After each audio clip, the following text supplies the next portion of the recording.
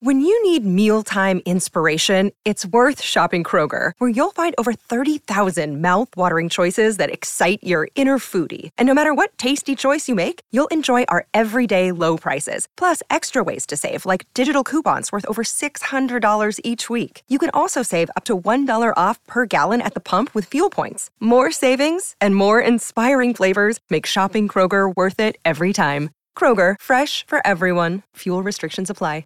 Something that I was really excited by was this sort of sense of disguise. It's not just your average costuming job when these characters are trying to reveal their true identity because they live in a world where it's dangerous to reveal themselves. This idea of cloaking and disguising and covering up who you really are, that was really fascinating for me.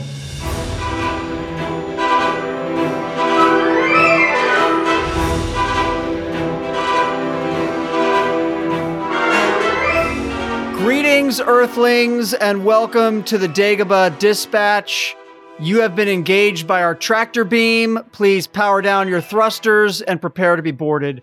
We had not one, but two absolutely bitchin' scenes with Luthen this week on Andor, and we're going to chat about them both on this week's show. Plus, we have two very special guests, as Andor production designer Luke Hull and costume designer Michael Wilkinson will be with us as well to talk about creating the unique look of this show. So we're very much looking forward to them dropping some insight and intel on us a little bit later.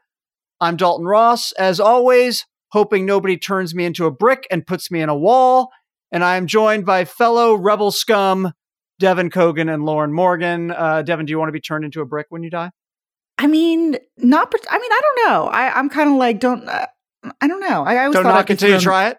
Yeah, I always thought they'd throw me in the ocean. But it's funny, that made me think a lot of, there's a great episode of Adventure Time where Jake the dog, who's stretchy, basically decides that he just wants to live out the rest of his life as a brick and just be like in a wall until like the wall crumbles. And like and everybody's like, why do you want to do this? And he's like, I don't know. I just kind of want to do it. And so that's kind of what this episode made me think of, which is a weird, bizarre reference. But I love Adventure Time very much. So I have not one but two Adventure Time Halloween costumes that my wife keeps asking me every year to throw away that I won't let her. Just because. Oh no, you can't.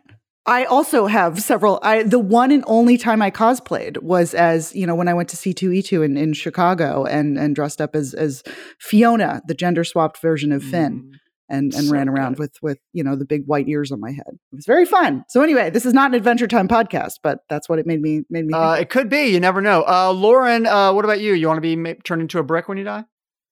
I have thought about various things. I thought about one of those like Viking funerals or something of that sort. Yeah. Sure. I have thought about all sorts of various things.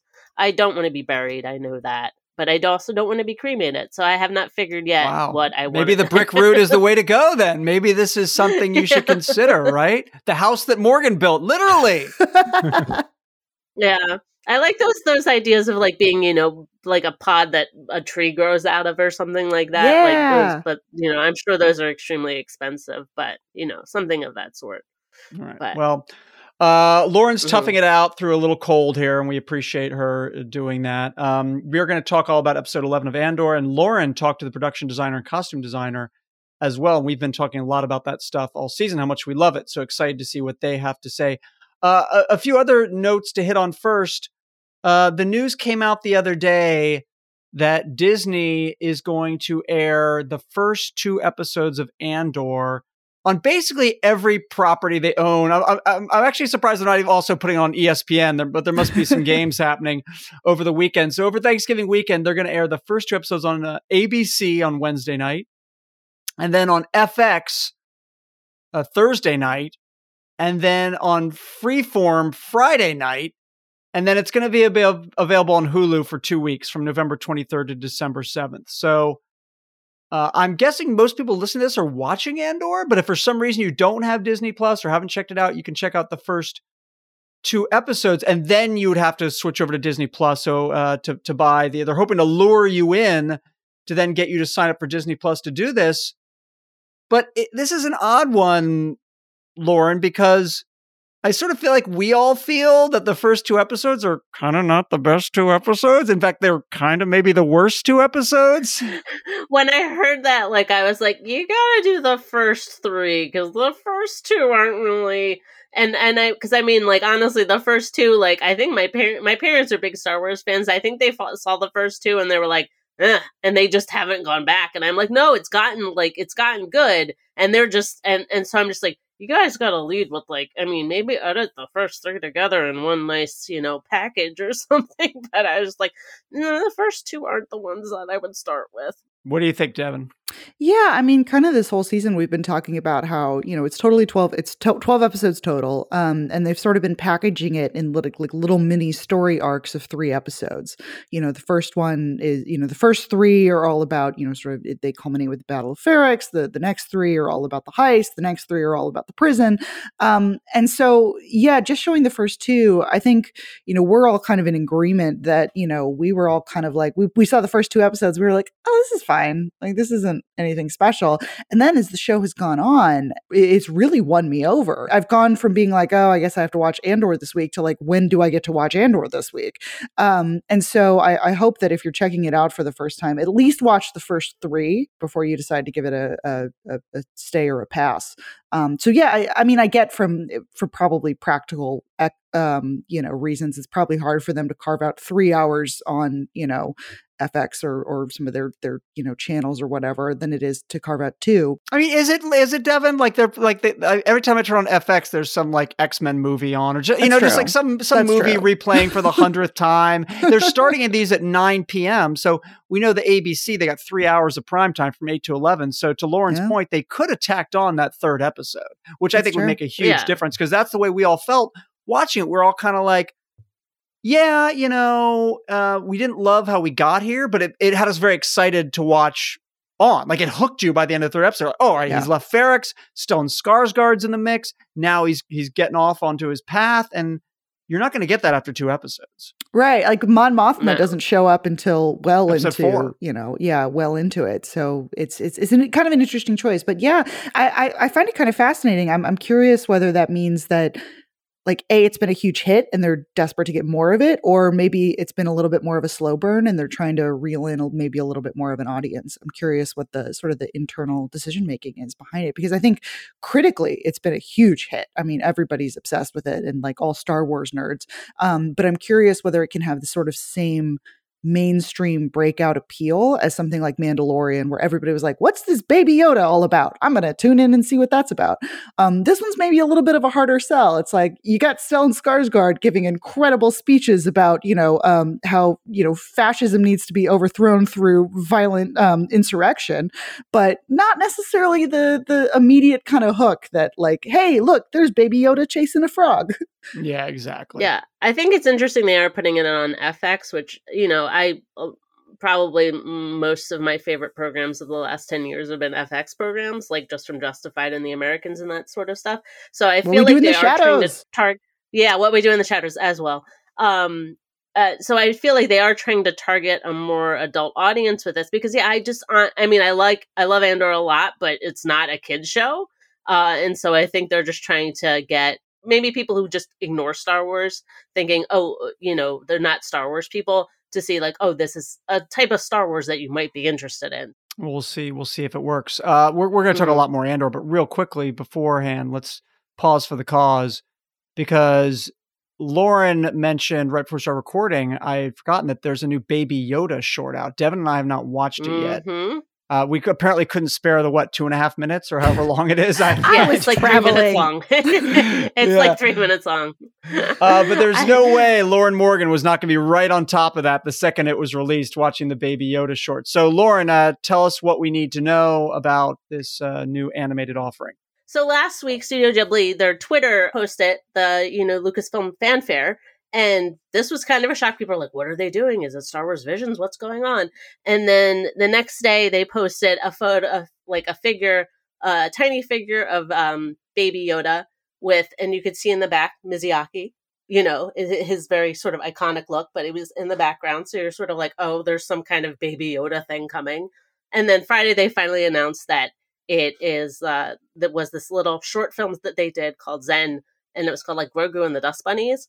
And it's really just short, charming, about 3 minutes long. I literally watched it at like 3:30 in the morning when I had the flu. Yeah, I did. Like literally, I was you didn't awake. Set the alarm, Lauren. Come on now. No. I literally could not sleep at all because I felt like I caught the flu from my daughter, and this is the remnants of it that you're hearing. And I was just like, well, I guess I should watch this now. And so it was funny because my husband, who had been checking on my daughter who had been coughing, came in and heard like the Baby Yoda music and like the Baby Yoda theme song. And my husband is a huge Miyazaki fan. He just like, we are like, my husband built a life-size Totoro costume for one Halloween. So like, cool. You know, we are big fans of him in this household. And so he saw me just in bed, like watching this, and he's like, shouldn't you be asleep? And I'm like, I can't sleep. So he saw that. So, but it's a very, very short thing, but it's very exciting to see Studio Ghibli doing this. And my husband was honestly shocked that they agreed to do something like this, because this is not, they're very sort of anti-Hollywood and stuff like that. So I'm fascinated to know how this did come. I'm curious to know if they're going to wind up doing something for Visions, and if this was just sort of the first thing. But it's a super charming little short. And if you love Baby Yoda and you've missed Baby Yoda, it's just a nice little thing to see. I mean, that's all interesting, but can we backtrack to where Lauren totally threw her daughter under the bus for giving her the flu? Like, can we just talk about that for a second? Just like completely just sold her out. Literally right now, if you have an elementary school student, it is totally germ warfare going on right now. I have literally, in the space of like the last 3 weeks, or 6 weeks, have had like 3 colds, and then I just caught the flu. So it's literally just a constant state of attack in this house. Did you have your flu shot? Oh, yeah, I did. And so I got her flu shot, and she was screaming bloody murder that I got her flu shot. And she like literally petrified every other child in the CVS. And what was it for? It was for naught, because we both got the flu. And my husband, who did not get a flu shot, didn't get the flu. So I think Lauren just went anti-vax on us right there. For a second. That was unbelievable. No, I'm very much not, but I'm mostly just frustrated that I got the flu shot and didn't do anything. Oh my God. So maybe this is a bad flu shot this year. I don't know, but I always get it. Well, Devin and I are going to have to check out Baby Yoda. Yeah, I'm so excited for this. Like Lauren, I'm a huge Miyazaki fan. I was Kiki's Delivery Service for Halloween this year, which I think you're obligated to do at least once if you have a black cat.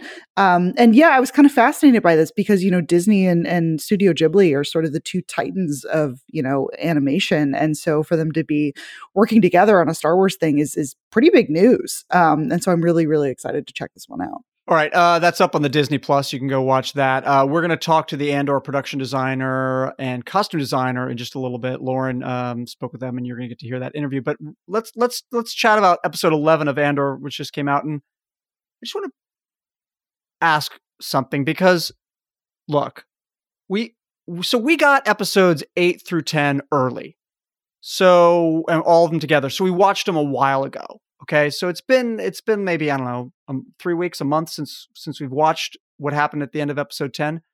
So I'm just a little confused. Like, my memory is not what it used to be. It's probably because there's just way too much useless, like, Big Brother information that I keep trying to hit the delete button, and it just will not leave my brain. And so then I can't remember basic things. And I'm honestly feeling like I must have missed or forgotten something seriously major, because we pick up in this week's episode, and spoiler alert, they're just like, oh yeah, Marva's dead.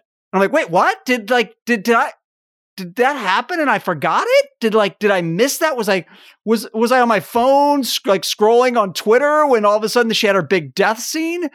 But I don't think so. Am I crazy, ladies? Or is this just kind of just happen? I don't know why, if you had Fiona Shaw, you would not give her a dramatic death scene. Well, that leads to my question. How much should we believe this death? Listen, I cover The Walking Dead, right? So and I've covered other TV. I know some things. And what I know is, if you don't show a character dying, and if that character is played by Fiona Shaw, and you're not showing that character dying, that character ain't dead. Well, it's like Andy Serkis, right? Like we never see him, drown. We just see him be like, I can't swim. So like, come on. I think that was very intentional. Maybe being like, hey, Andy Serkis spinoff time, like down the road. But no, yeah, I think, she was very elderly, and we see a lot of scenes of her like coughing and like B2 looking very concerned about her.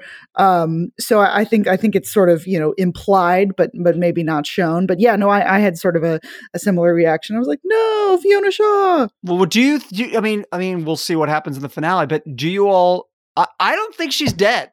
I mean, like, until like I see a corpse and I'm assured that there's no sort of like, do you remember that season? Did either of you watch 24?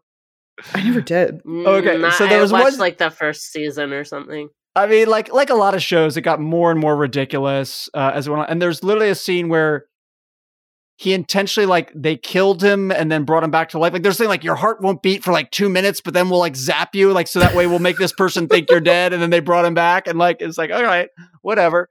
And so like I don't know. Why would you do that? It doesn't seem to make any sense why you would deprive us of a Fiona Shaw death scene. It doesn't add up. It doesn't add up. That's fair. I mean, she is like her character is very elderly and frail, and is like, I think it's not out of the ordinary. It's not like she was, 22 and just dropped dead. But all right, I'll entertain this.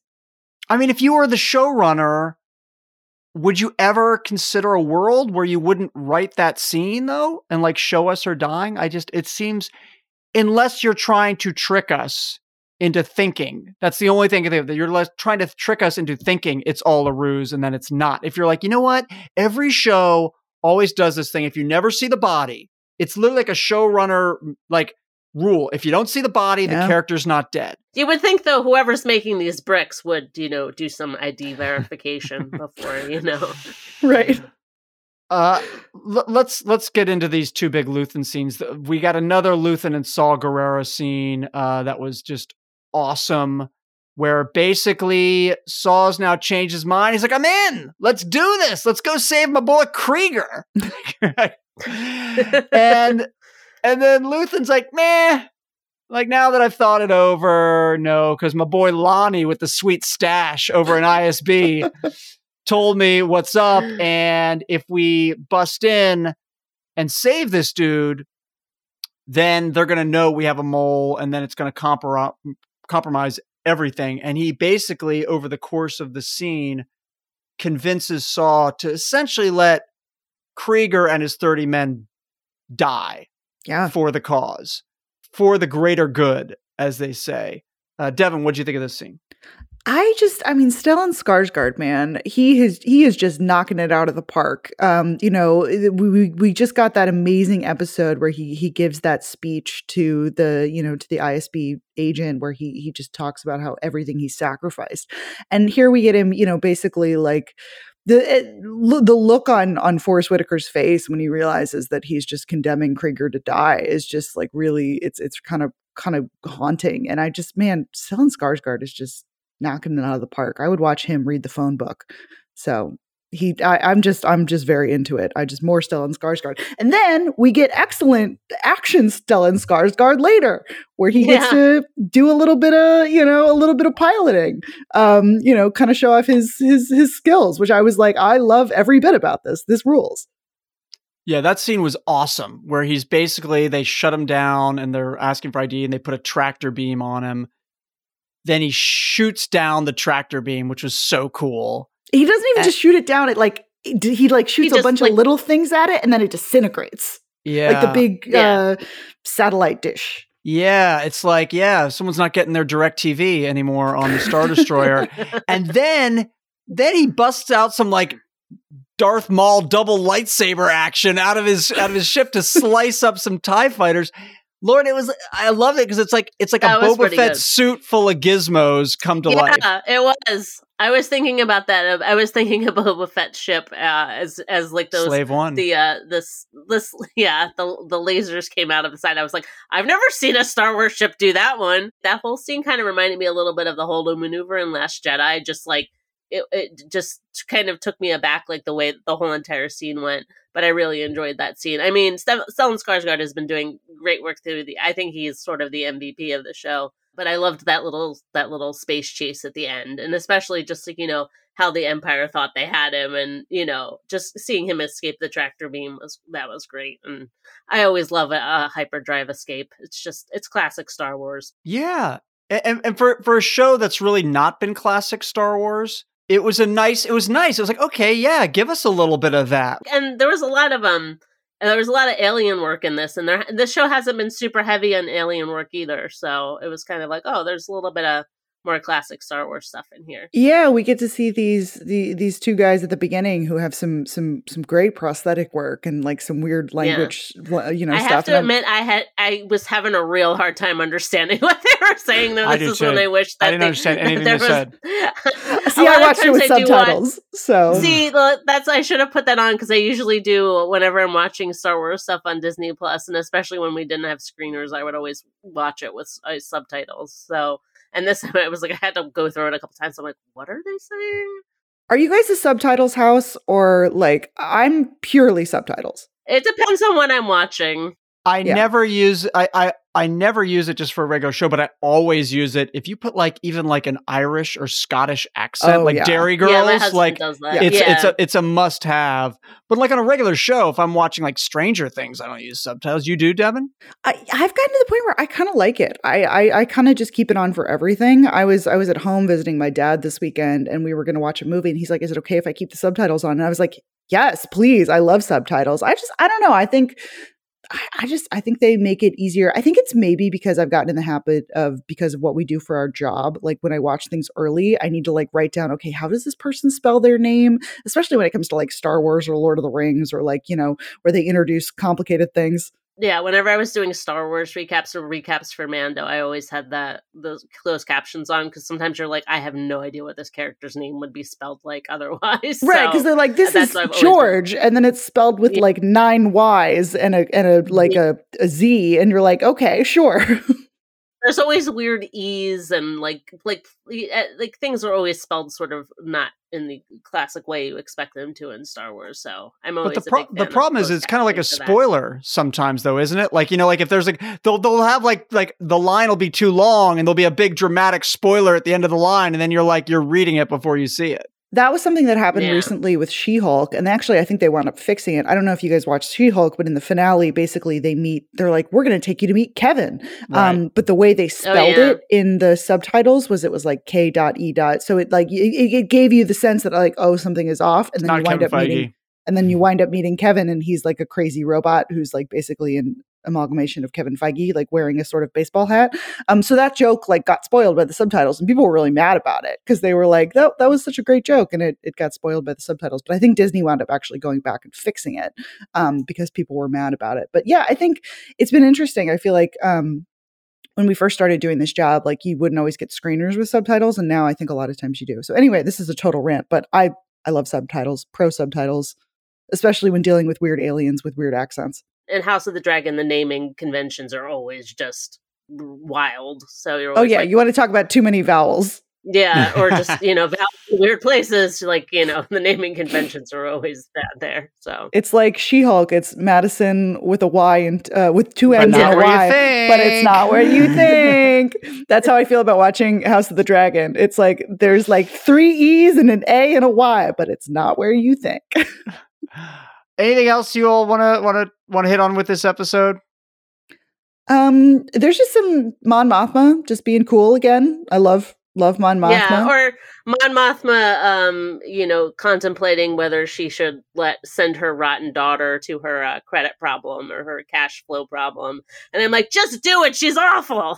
Well, that was the interesting thing. We see her like, it's basically like a Bible study group that she's in, essentially. Like where and Vel is like, you're letting her do this like very fundamentalist Chandrillan like kind of stuff, and Mon is like, she's the one who's like signed up for it. She's like really obsessed with it, which I thought was like kind of an interesting point. You usually think of like the rebel daughter wanting to buck tradition, but here, she's embracing tradition, which is so horrifying to Mon Mothma. So I was fascinated by that.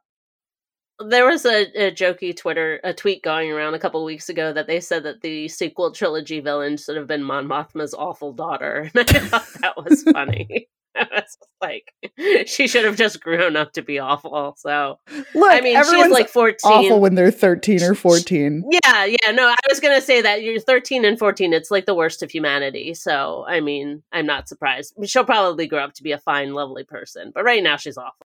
How are we not paying more attention to like the fact that Lauren possibly might sell off her daughter at some point? She's just like casually like, yeah, just sell. My daughter, outside of giving me the flu, is a lovely, lovely creature. I shall never do that. Her daughter's in the room, by the way. Oh, no, she's in the other room playing with many of the dolls that I have given her. My daughter is a sweetness and light and a germ magnet right now, but otherwise. It happens. All right. Well, we'll listen, finale time next week. Last episode, we're going to get episode 12. Remember when like 12 episodes of a show felt like nothing? Because we were used to like 22 to 24 of a network. And all of a sudden it's like, HBO, you're only doing 12 episodes? What? Yeah. Yeah. And now it's like, this one feels long. Yeah. All right. Well, one of the things that we've talked about a lot about the show is how much we really love the look of Andor, from the sets and the locations to the costumes. So, with that in mind, Lauren chatted with the show's production designer, Luke Hull, and its costume designer, Michael Wilkinson. And we have that interview for you right after this super quick break. Another day is here, and you're ready for it. What to wear? Check. Breakfast, lunch, and dinner? Check. Planning for what's next and how to save for it? That's where Bank of America can help. For your financial to-dos, Bank of America has experts ready to help get you closer to your goals. Get started at one of our local financial centers or 24/7 in our mobile banking app. Find a location near you at bankofamerica.com/talktous. What would you like the power to do? Mobile banking requires downloading the app and is only available for select devices. Message and data rates may apply. Bank of America NA, member FDIC.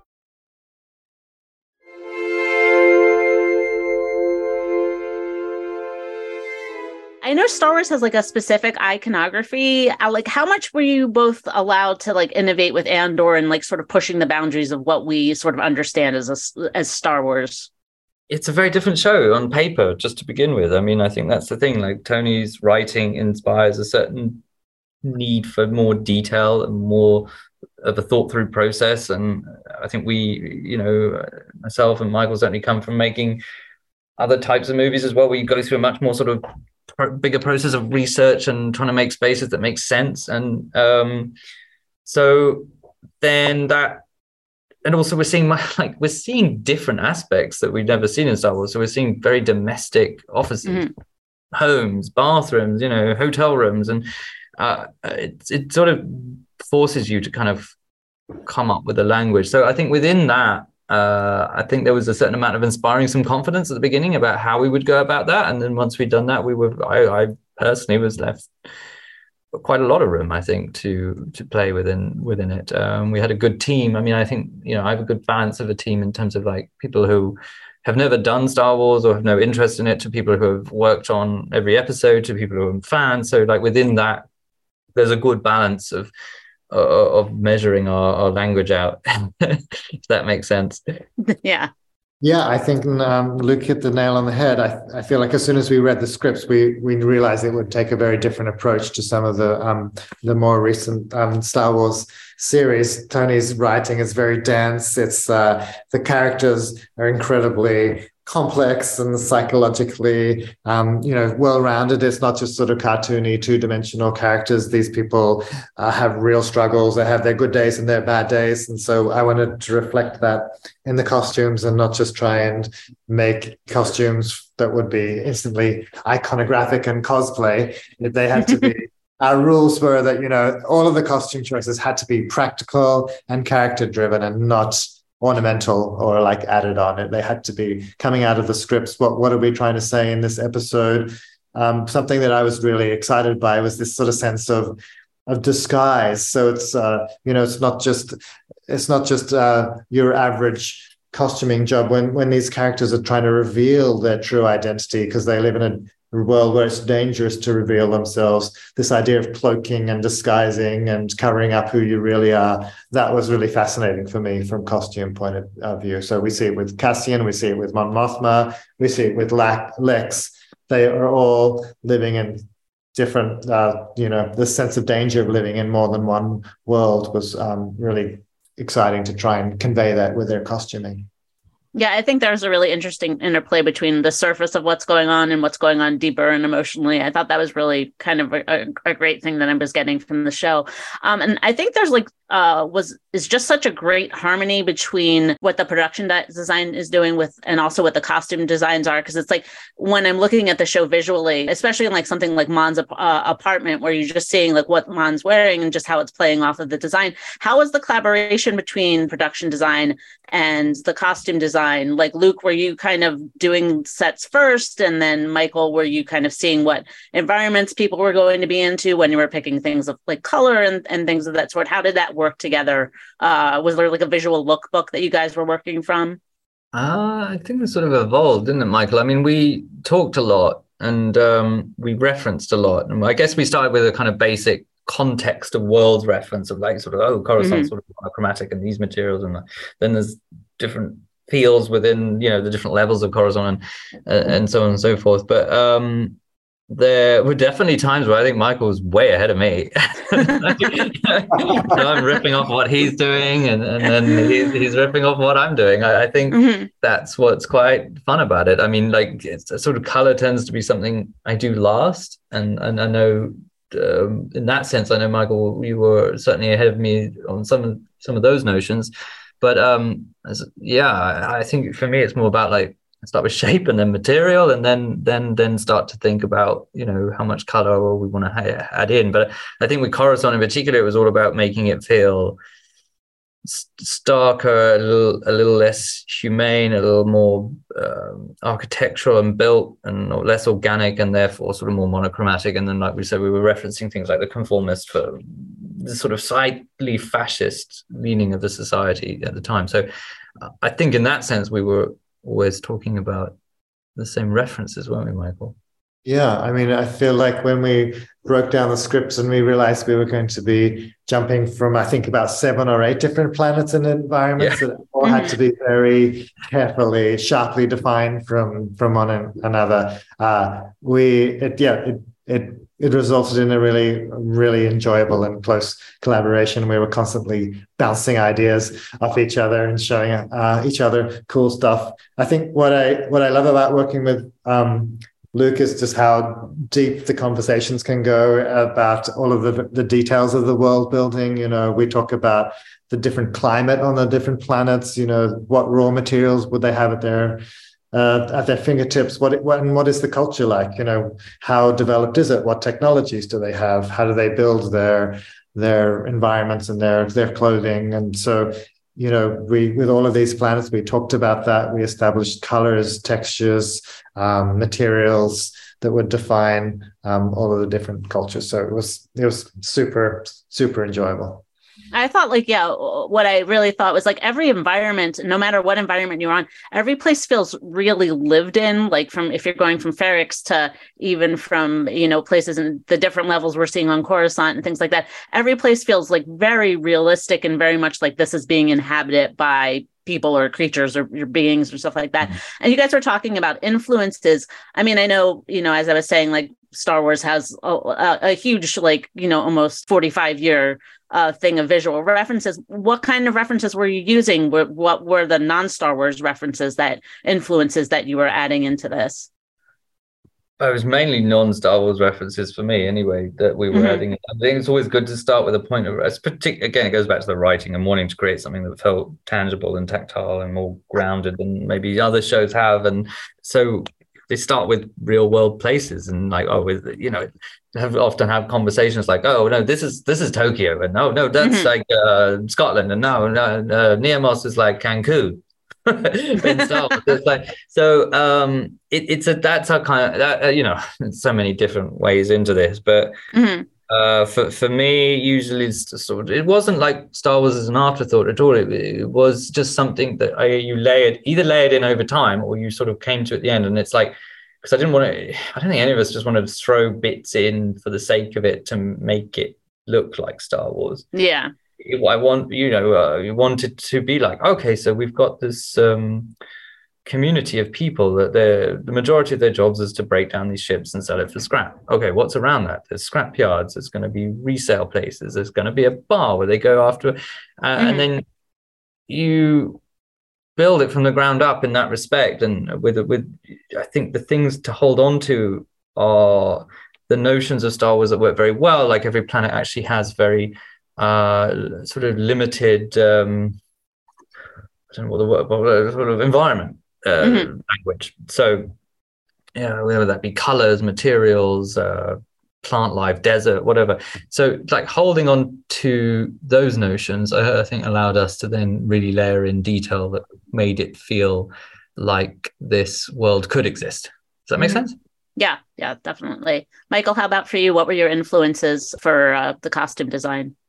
Yeah, I agree that I think what makes the Star Wars approach to design so successful is that it is actually always, there's an element of the real world, that the starting point is the real world references. And then that sort of gives the audience something to connect with, rather it being sort of super fantastical sci-fi references. It's always something grounding it. So for example, when we were in the sort of working construction planet of Ferrix, we looked at utility wear from all around the world, whether it was Japanese firefighters or Scottish garbage collectors. We went the whole. But it was those gloves, Michael, when you bought the hockey about the gloves. Hockey gloves.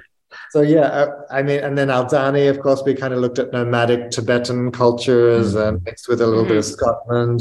Niamos, yes, it was kind of Florida meets Star Wars. The Coruscant, was an incredibly sophisticated urban environment. So we looked at the most, cutting edge modern cities in the world today. So by bringing in real world references, I feel like it just kind of makes everything just feel a little bit more relatable and convincing for audiences. Yeah, I know that there have been some Star Wars costumes in the past where it felt like the costume was wearing the actor, and in this it very much felt like the characters were wearing the actual outfits that they would be. And I just wanted to talk about Mon Mothma especially because her whole wardrobe, I'm like, I want this whole thing. But like when you take someone like Mon Mothma, who had a very iconic look in Return of the Jedi, how did you figure out how to reconceptualize that for Andor? Because, I was very glad not to see her just in caftans the whole time, but she's in very elegant and regal things that would befit a senator. Well, yeah, we got the opportunity to show Mon Mothma in a period of her history that hasn't really been seen before in Star Wars. So at this stage of her life, she is a very high-powered and wealthy senator in Coruscant. So she lives in an extremely sophisticated world of embassy parties and senators so, what fascinated, I think, me about her character is the public and the private, when she has a public face when she's dealing with the world, which is her senator robe is almost like her armor that is quite sculptural and defined. And then I wanted to design looks for her that were kind of layered. And so you could sort of peel back a layer and sort of show different parts of her, sort of softer underlayers that we get to see when she's at home at the embassy. There's always a sense of, again, hiding your true self, the vulnerability that lies behind this sense of supreme control that Genevieve was able to capture. It was a real treat to create this character with Genevieve. Yeah, I think it was the work that's just beautiful, and also just with her apartment as well. I think we're all covering that. But in terms of Cassian, we know what he looks like in Rogue One. Were there influences that you were using for designing for Cassian? Were you trying to work towards sort of his certain look, or just where you thought Cassian would be at this point in his life? I mean, I think one of the joys I discovered of working, this was my first long format series, that, we have 9 hours of material and storytelling. You can really create some interesting character arcs. So like the Cassian that we meet in the earlier episodes are very, he's kind of hiding in these oversized clothes. He's a bit of a mess. He's messing everything up. He's owing people money and he's totally undisciplined. And so but to start that journey from that guy to, the more heroic Cassian that we know sort of in Rogue One. I sort of worked on that subtly, hopefully, subliminally, the audience will get a sense that his coats are becoming a bit more tailored, throughout the series. His lines are a bit longer. The shoulders are a little bit square. So he goes from this kind of more youthful, hiding in oversized hoodies and jackets and parkers to a bit more of a defined silhouette as he starts to get more of a sense of his own identity. This is towards Luke. And I know many Star Wars shows have shot on the volume, but Andor didn't. Did that influence how your designs were at all? Or how, I know there was a lot more practical set building. How did that influence your work, or did it not? It just wasn't, the decision wasn't made like that. The volume was floated as a viable option to do the show, but it never felt like that's what Tony's writing was doing. And I think the joy of making such a long format TV show is that you can build sets like Ferrix, where you can walk down the street, turn left and walk into Marva's house and be there. That sort of being on the ground with the characters moving through their worlds was hugely important as an approach, I felt. So, and it's not something that you can do easily and readily in the volume. It's also not something that I'm experienced in or particularly excited about, if I'm perfectly honest. So I can understand that. Yeah, so it's just, I think when it is world building, you want to be world building, and I don't think at the moment the volume would have held us back more than it would have helped us. That's not to say it wouldn't work for other shows. I just think the way Tony writes doesn't suit the volume and does suit a more built show or a location show. So that was that's where we stood on that, really. Thank you so much for joining me. Our thanks to Luke Hull and Michael Wilkinson for joining us this week. And while we're doling out the thanks, let's throw some your way for joining us as well. We would also be super thankful if you would please follow and rate the podcast and tell all your friends about it. And if you really want to win your way into our hearts, you could leave us a review on Apple Podcasts and then listen to us read it right here on the pod. You can also connect with us on social media by following Entertainment Weekly on all socials. It's @EW on Twitter and @Entertainment Weekly everywhere else. You can also tag and follow us directly using @Dalton Ross, @Devin Kogan, and @Morg Lore. Thanks so much, everyone. We'll do it all over again next week.